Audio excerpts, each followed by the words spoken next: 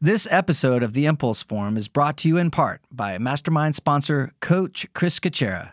Discover Coach Chris's Regenesis 360, a lifestyle concierge center located in Pismo Beach, California. Visit regenesis360.com to sign up for a complimentary ARX resistance training session. That's regenesis360.com. Hello, and welcome to another episode of the Impulse Forum, where imagination, education, and inspiration meet to create enterprise.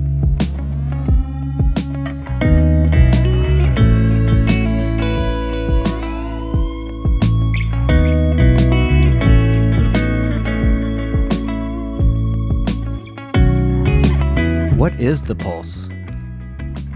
The pulse is the burst of imagination combined with the creative drive to pursue your true purpose.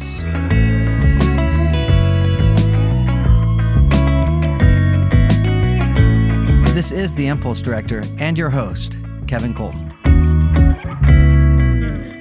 As you listen, consider these four things. Number one, observe. Observe each guest. What are their gifts, their interests, their talents and skills, and also the character traits that make them stand out and set them apart? Number two, identify. Identify your own interests and gifts and skills and talents. What resonates with you as you listen to each speaker? Number three, engage. Engage your community. What are the opportunities and local programs available to connect with people of like minds and similar interests and passions as yourself? Those who will help you develop your skills as you pursue your goals. Remember, your dreams are interdependent with those who have gone before you. And number four, pursue the pulse. Take the next step to invest and develop your gifts and talents into marketable skills. Pursue the pulse today. Good afternoon and all other times to all our fellow impulse chasers. Today we have a true influencer on the Central Coast. And actually, if you have a GPS in your phone, someone who has impacted your life globally. She was a program manager at Magnavox in the 1970s, designing the parachute navigation system for special forces, dropping parachutists out at 50,000 feet in the dark and helping them navigate their landings. So she was also an entrepreneur and a franchise owner.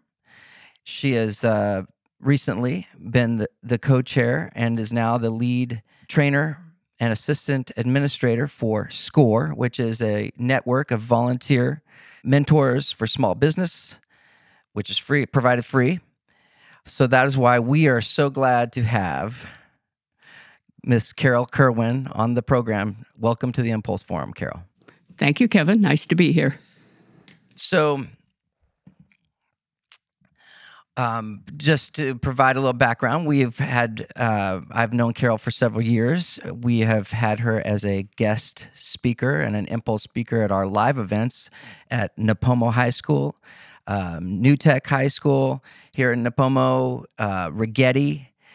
And she has just been a wonderful speaker for us, and she has been inspiring to me and to the other speakers, actually, and for the kids to have a resource like this for our students on the Central Coast. I'm just so glad to be able to interview you and to get more of your stories, spend time with you, and to hear more of these fascinating stories and to reach more people, actually. So thank you so much for being here, Carol. Glad to be here. So let's start. What were some of the defining moments in your youth and your teenage years that really were you kind of awakened to the idea that you had this talent, these gifts that would move you to become an engineer? That's sort of an interesting question for me because it caused me to think back into some of the things that started me off on my career and also should have been warning signals because I surfed as a young teenager, and I surfed in Redondo Beach in the late 50s and early 60s. And the young men who were out there surfing did not want any young women out there. So I had to learn to surf in the outer fringes of the waves because otherwise they'd run me over. So that should have been a hint that maybe women and girls weren't always wanted everywhere. But what the next step was my father sitting me down at the table when I was a junior in high school and saying, all right, what kind of an engineer do you want to be? Gee, do you think he had a plan for me? He certainly did. So we talked through whether I would be appropriate for mechanical engineering. And having worked with him in his home shop, he soon figured out that I was not very mechanical. He was himself in aeronautical engineering and knew that that area had ups and downs. So he said, I don't think you ought to think about aeronautical. How about electrical? And I said, well, I did put together a radio kit that you gave me a long time ago. Okay, if it takes a lot of math, which I'm good at, let's do it. So that was a big decision point. So I applied to a number of colleges, was accepted at USC, and went there for a year and a half during the time when they had a number of young men from foreign countries there. And those particular foreign countries not only didn't particularly want women around them, but also thought that women of that age were most likely either married or not appropriate females. And so can I use the word whore on this? Sure. I can. Okay. Yeah. Sorry. They thought they were just assumed you were. They assumed the young men that were at the college assumed that I was a whore, and therefore available for rubbing up against, touching, and this sort of thing. I had never done. I'd never found that in my life before. The people that I knew didn't behave that way. And I also didn't understand that there weren't other girls, other women in engineering. I was the only one in all of my classes.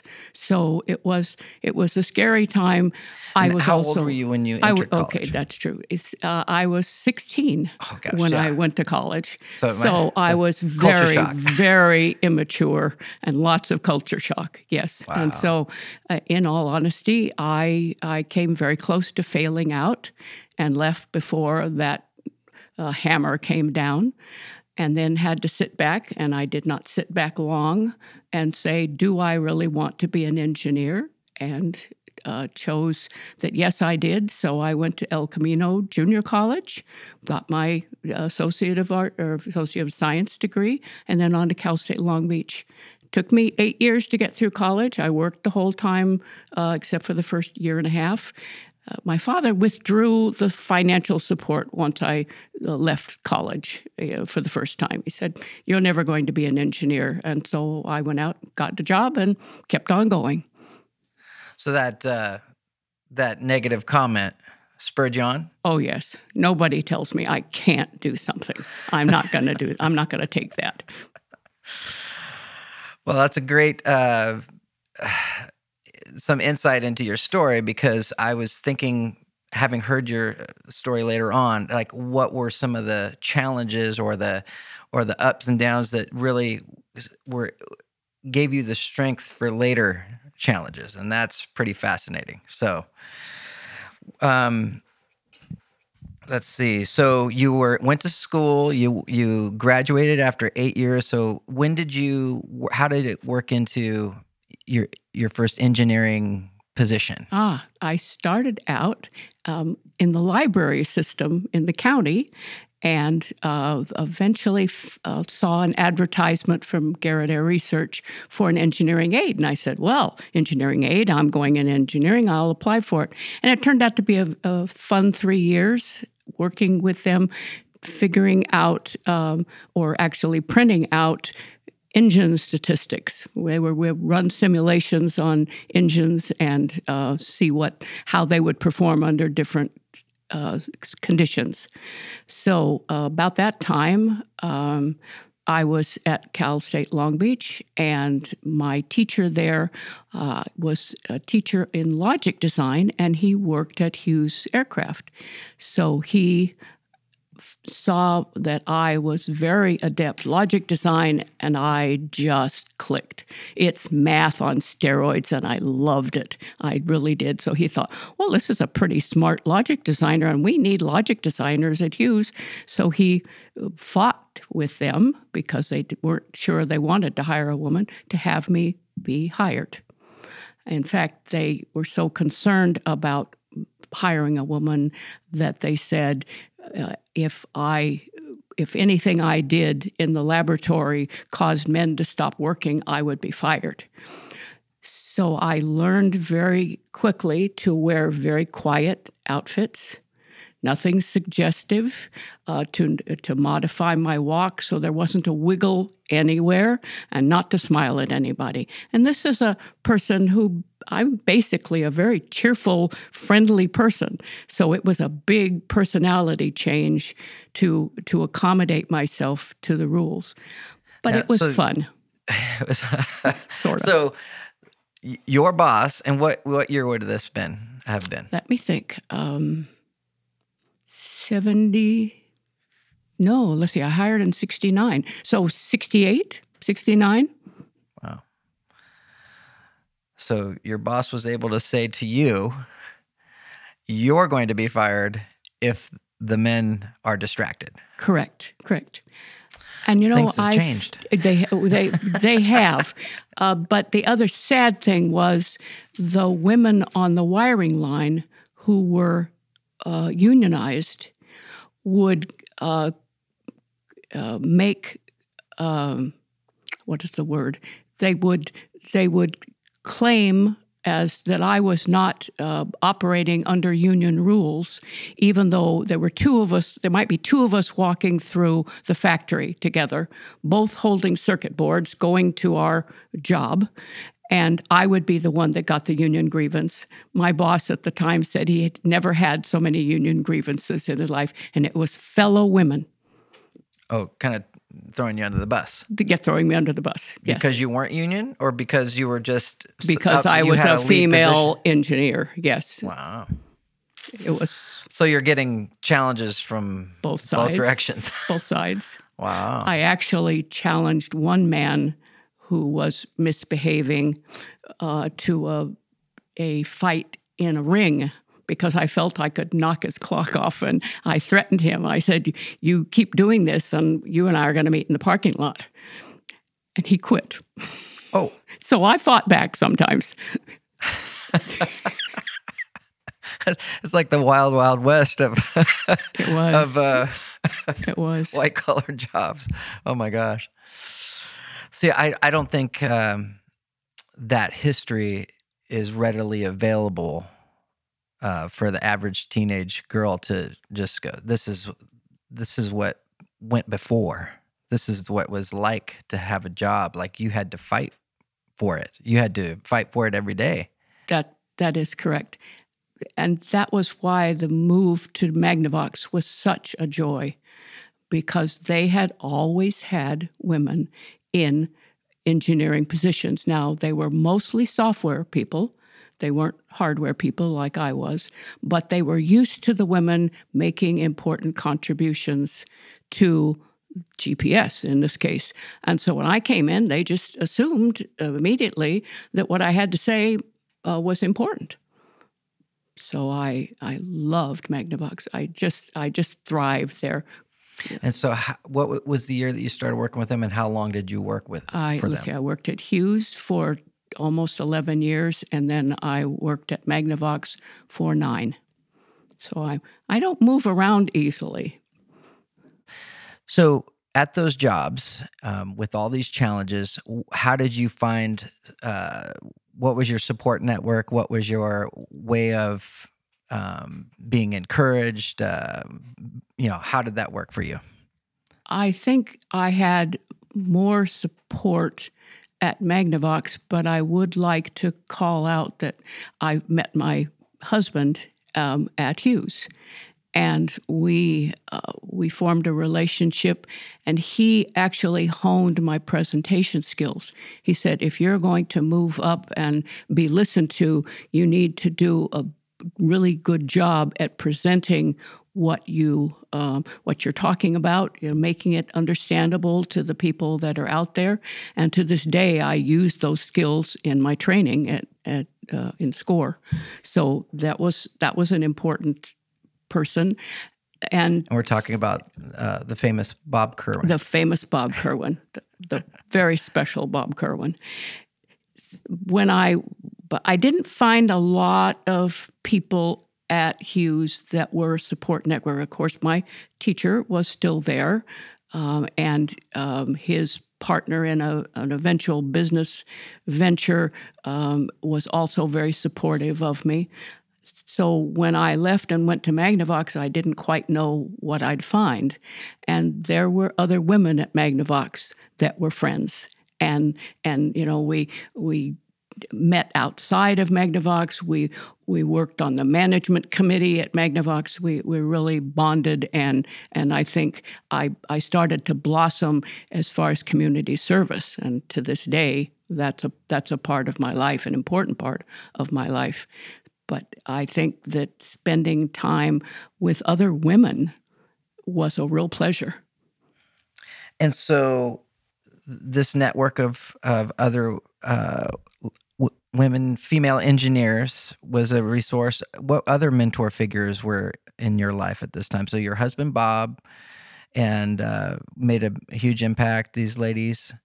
So I think what happened was, because I was out in the community, I began to broaden the kind of people that I knew. When I joined Seroptimus, I was on a committee to fundraise for a local hospital, and then I was asked to be on a ethics committee at another local hospital because of the people that I met at the first hospital. So I began to realize that I didn't have to just be an engineer, that I had other skills, inventiveness, the ability to talk, to give presentations, were all a part of that growth, because I met other people who expected different things from me and certainly didn't want to fail.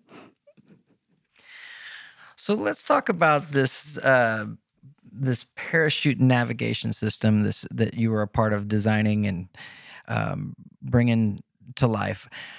For an average person like me who doesn't really understand, talk about how the GPS was already in place and how you moved it forward and this whole story. The parachute navigation system was a very specific product of GPS.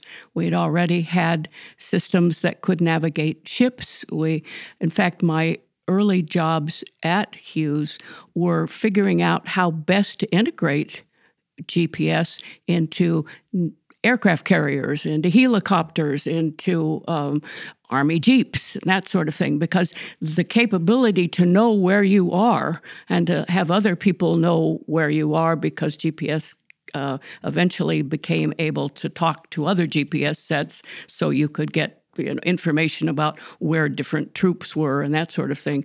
But that ability to know where you are is just priceless, and especially when you're out in the parts of the world you don't know much about. So the parachute navigation people had an extra problem in that they were virtually always working in the dark. If they weren't in the dark because of the time of day, they were in the dark because they were so far up, being released from the planes that were flying them. And so they had to figure out and be at a certain place at a certain time. And before, they had been using, some of the things that airplanes had used for navigation, and they had also been using compasses. And so when they jumped out of planes in the dark, here they are, can't see anything, but the little GPS set that we designed would actually give them arrows. They would put in where they wanted to go by latitude and longitude. So the GPS set said, okay, this is where you want to go, and I know where you are right now, and we were able to give them signals up, down, left, right, and that sort of thing. One of the things we couldn't do was tell them if there was a tree or a building in the way. So some of the people I met in broom closets in the Pentagon, but they were pretty banged up because they kept running in trees. I hope they have some better way of handling that now, but that was a drawback of any kind of. I mean, they had that problem whether we had GPS or not. And so you are placing the GPS on the parachutist. Correct. They're harnessed in. And there's a great picture that we'll put in the post of this box that's on the body of the parachutist as he's dropping out of the plane. And then you would triangulate, right? Am I saying that right? That you have got somebody in the Jeep on the ground or somebody, no? No, what you do is the GPS, if you have 3 satellites, you know where you are. Okay. Up, down, left, right, how high, and that sort of thing. So the GPS knows exactly where you are in space. It doesn't necessarily know you're sitting on the Earth, but it knows exactly where you are, your height and your latitude and your longitude, because we translate it into that. And so it knows where you are, and it's able to point you to where you want to go, because it's being told you want to go to this latitude, longitude, and height. So and you have the parachute navigation system strapped to your body, so it's orienting you properly. You know, it's not, if it were flopping around. Where you need to go. That's right. And so guiding the parachutist to the right location. Correct. On the ground. Correct. At this time, we'd like to take a moment to introduce our listeners to a new local business and welcome our new monthly mentor sponsor, Mike Lemming of Mike's Record Rack. We are continuing to celebrate with them their recent grand opening located at 201 West Grand Avenue in Grover Beach, California. With a wide selection of new and vintage vinyl, CDs, and tapes, this local music sanctuary is becoming a new favorite of mine. Learn more at mikesrecordrackgb.com. That's mikesrecordrackgb.com. But there were people on the ground in this process. I think that's what you shared in your event, that you guys would be on the ground waiting for them, or because we were in test, right? And exactly. Watching for them, right. Yes, and it was fun. And that's when they would run into a tree accidentally, or that. Well, we were out in. It would be at night too, right? Right. Well, it was whenever the satellites were above, because at that time there weren't satellites everywhere. Oh, so sometimes you did testing during the day, and sometimes you did it at 2 a.m. in the morning. It was, because you wanted to be wherever the satellites were, and we were out in Yuma. And we picked very deserty, treeless, buildingless areas for them to navigate to. Okay. Yes, we did. as safe as you could make something as extraordinarily challenging and scary and amazing as all of that is. So you did this and at what point were you like, it's time to do something different? Like, what led to the decision to leave Magnavox, or you finished this project and then moved on, or finished the project, and at the same time I went back. Bob and I both together went back to Pepperdine to get our MBAs, and I learned from doing that business in general was of interest to me, and so I thought, I wonder what it would be like to run a business. And we decided early on that one of us would stay and have a regular income, and the other one would go out and start a business. And I looked for businesses that would give me control of I wanted to manufacture something. I knew that because I'd been in the process of manufacturing things before. So I looked for a franchise because I wanted that feeling of someone else being able to tell me what to do as far as the nuts and bolts of the business. So I looked for a franchise. I looked at Burger Kings and, battery manufacturing, but decided on printing because I felt that printing was something that could use my inventiveness, could use my sales ability, and would let me work all the way through from beginning to end. I will tell you, though, that I started out as a franchisee and found that there are some drawbacks to being a franchisee in many franchise cases, and that is they have very strong control over your marketing, and if they don't understand your market, that's a problem. And so you were a franchisee in California. Correct. And the headquarters is in Michigan.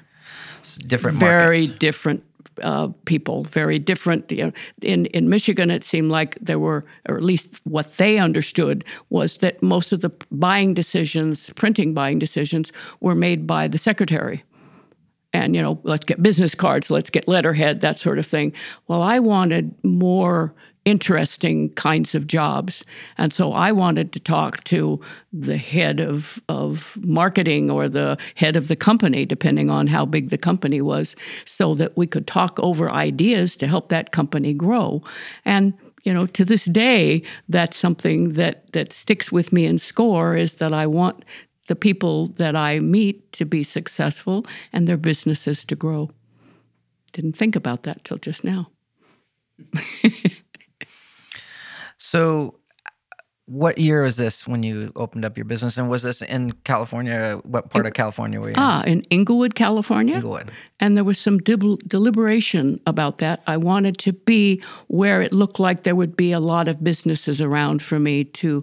And if you think about Inglewood, California, and especially Imperial Highway, Century Boulevard, those kind of areas, lots of businesses and freight forwarders and manufacturers, and so it would look like it would be fertile ground, absolutely fertile ground. So did start in Inglewood, and another part of the deliberateness was that I knew that the people that I would be employing since I was in Inglewood would most likely not be super well educated, would not be highly technical people, and printing really doesn't pull that kind of person in. So we very carefully, Bob actually wrote the software for my, to price the printing jobs, because there was no software available for a Mac. And I said, why am I going to buy two computers? One to do the graphic design and one to do the pricing of the job. So he wrote the software to actually do all the pricing of the job, what kind of paper it took and how fast it would go through the press and what kind of ink you would be using. So, a very precise pricing, I want you to know. But we also used Macs because I knew that the people I would be hiring would be needing not to spend a lot of technical time on the computer. They just wanted to plug and play. They just wanted to. So very deliberate in my choice of equipment. You're talking about Macs, so late 80s? Let me think. 87. 87. Yep, late 80s. Okay. And so how long did you have this business? Or you had it as a franchisee and then you got out of that but still stayed in printing? Yeah, I stayed in printing, changed the name of the company, sued the franchisor to get out because there was a contract, and changed the name and stayed in until 1999 when I put it on the market, and the best person bidding on the company was my chief competitor. And interesting enough, I didn't realize it at the time. He didn't want my equipment. He just wanted my customers. Oh. Because I had customers that had been with me for 13 years, the whole time I'd had the company. Wow. And so he bought the business from you. He bought the business. And then what was next for Carol Kerwin at that point? You sell. You've designed this pivotal role in the GPS, and you've had this successful business. Did you take a break, or not for very long? Because the technical world came back in too. Because something I didn't say was one of my skills in high school was English. And we knew some people who had started a company where it was highly technical, but a lot of foreigners were doing the design.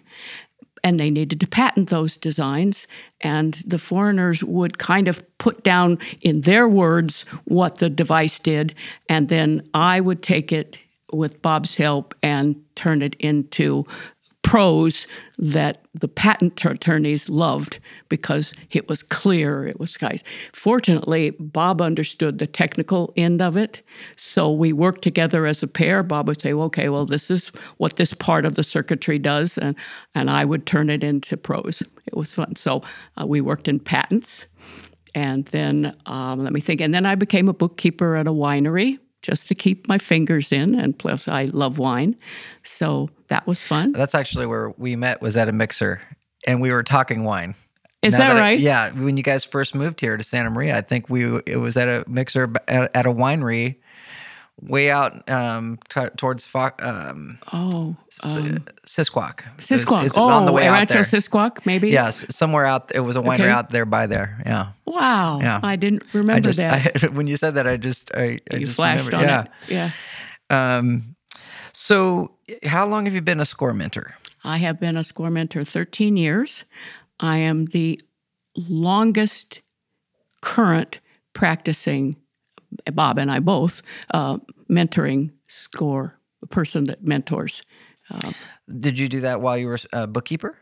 I did. Okay, so you guys got involved in that as you were still bookkeeping. Yes, still active, still in your jobs, but you also started doing the SCORE on the side. Now I have to fess up that being a bookkeeper for this particular winery was not a full-time job. Oh, okay. It was Fridays. Friday was in, and then it became Mondays and Fridays because they got bigger. And pretty soon I thought, I really want to retire again, and I want to spend more time at SCORE because I just find SCORE so fascinating. Again, investing in business owners to see them succeed. Absolutely. And to find what ideas are out there. Business starters are endlessly inventive.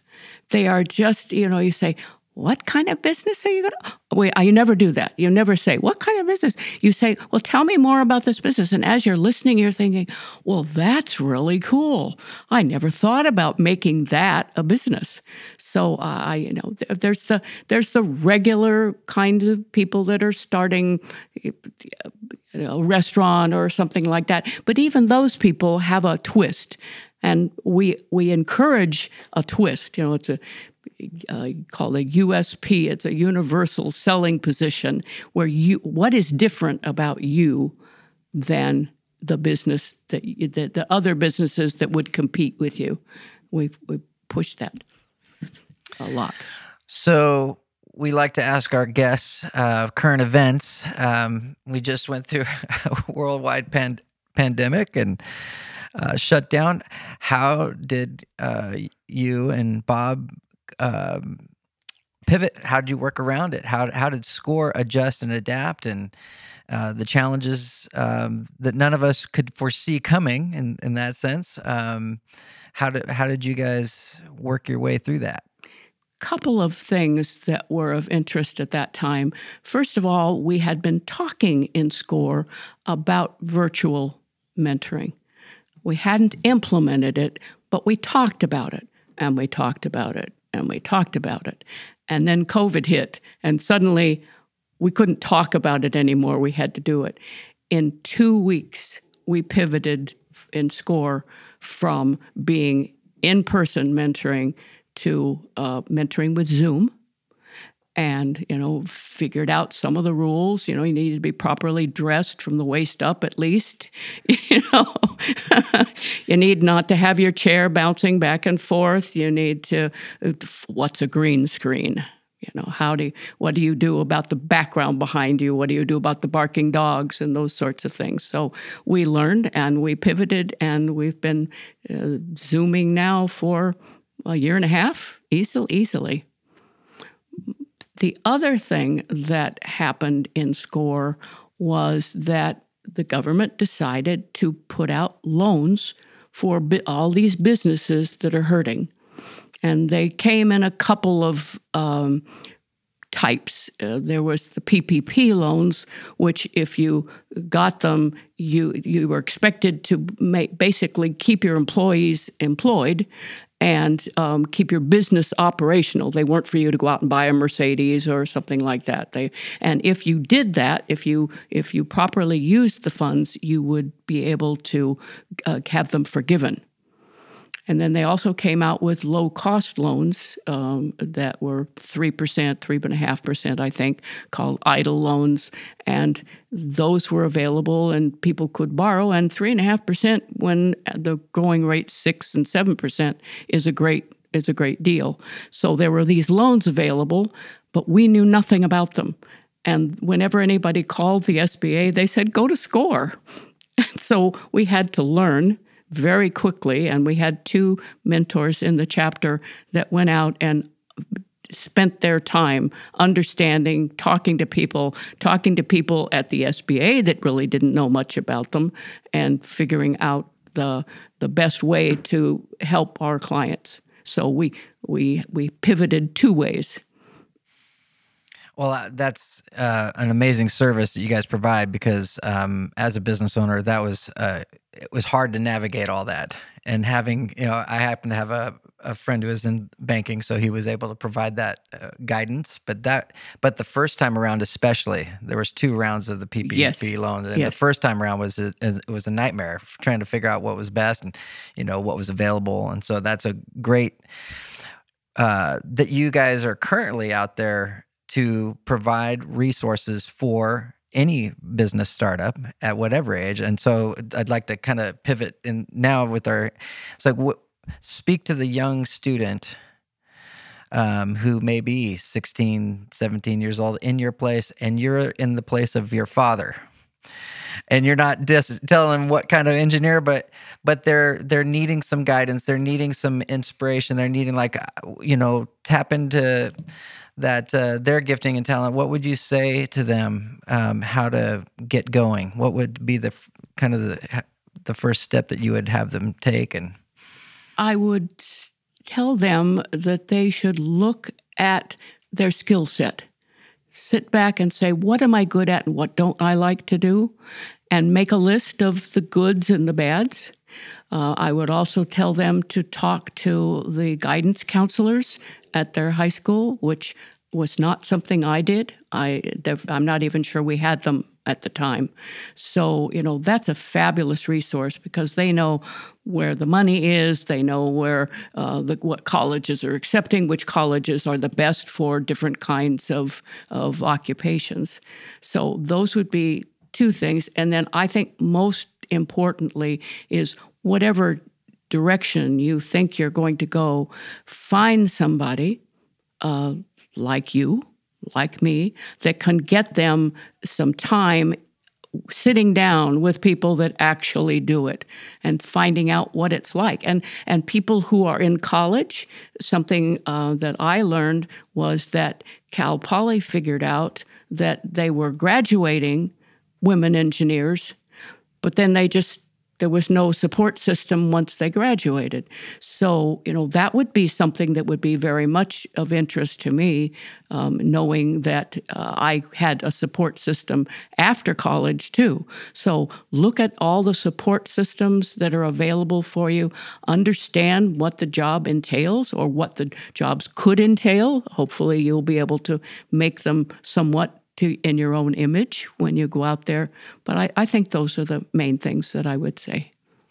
What about somebody who's 19, 20, and they've got a business idea? What would you say to them? Fun. I would say come to SCORE, absolutely. Let's talk it through. We never tell you no. We absolutely never tell you no. We ask questions when you tell us, well, I want to start this business and I need $3 million to start it. Well, okay, let's talk about that. What kind of money do you have saved? What kind of experience do you have in the business? Because the banks are going to want to know about that. And start more slowly if you can. This jumping in and assuming you're going to run a big business right away is a nice dream, and you should be trying to get there, but start very slowly. Find out if you like it. It could be that you start your dream and you find out, oh, I didn't really know I had to interface with customers, and they're not very friendly sometimes. Forget it. That sort of thing. How does somebody get a hold of you or SCORE? And you guys are virtual now, or are you actually, because it used to be at the Santa Maria Business Development Center, weren't you? We were, and then we moved a lot because we originally depended on donated space, and then we went out and started talking to banks about would they support us, and so we had some money to pay for rent. So Santa Maria Business Development Center was our first paid rental gig. So that was interesting. And then we moved to a shared office with a farmer's insurance agent, and that worked out very nicely. We had our own enclosed space. Nowadays, we're saying, all right, if we go back to in-person mentoring, we're going to look at places like where you are currently broadcasting from, and look for spaces, because we don't mentor 8 hours a day, 5 days a week. We try and be flexible for the clients. So that's. Would they go to the website, or would they go to just email you? How would we? sanluisobispo.score.org. There we go. And we'll put that in the show notes. Good. Good. Thank you. We'll get links in your email and sure. And also our email is info@slowscore.org. So both of those are good ways to reach us. Carol Kerwin, thank you so much for coming in today. What a fascinating interview. I love spending time with you and getting to know you more. And just your story is so encouraging and inspiring. And I just enjoy spending this time with you. Thank you so much. Thank you. It was a pleasure. This has been a production of Social Clicks Digital Marketing. Visit socialclicks.com to see how you can get your business dominating on the digital street. That's socialclicks.com. A special thank you to our monthly mentor sponsor, Ed Carcari, General Manager at the new Fuego Hot Hits at 97.1 FM in Santa Maria, California. Thinking of starting your own business? Connect with Carol Kerwin and the team of SCORE business mentors at sanluisobispo.score.org to schedule a free and confidential business consultation. That's sanluisobispo.score.org. This episode was written and directed by Kevin Colton and produced by Tim Motter. To become a sponsor of the Impulse Forum, visit our new website at theimpulseforum.com. That's theimpulseforum.com. Now take the next step. Pursue the pulse today.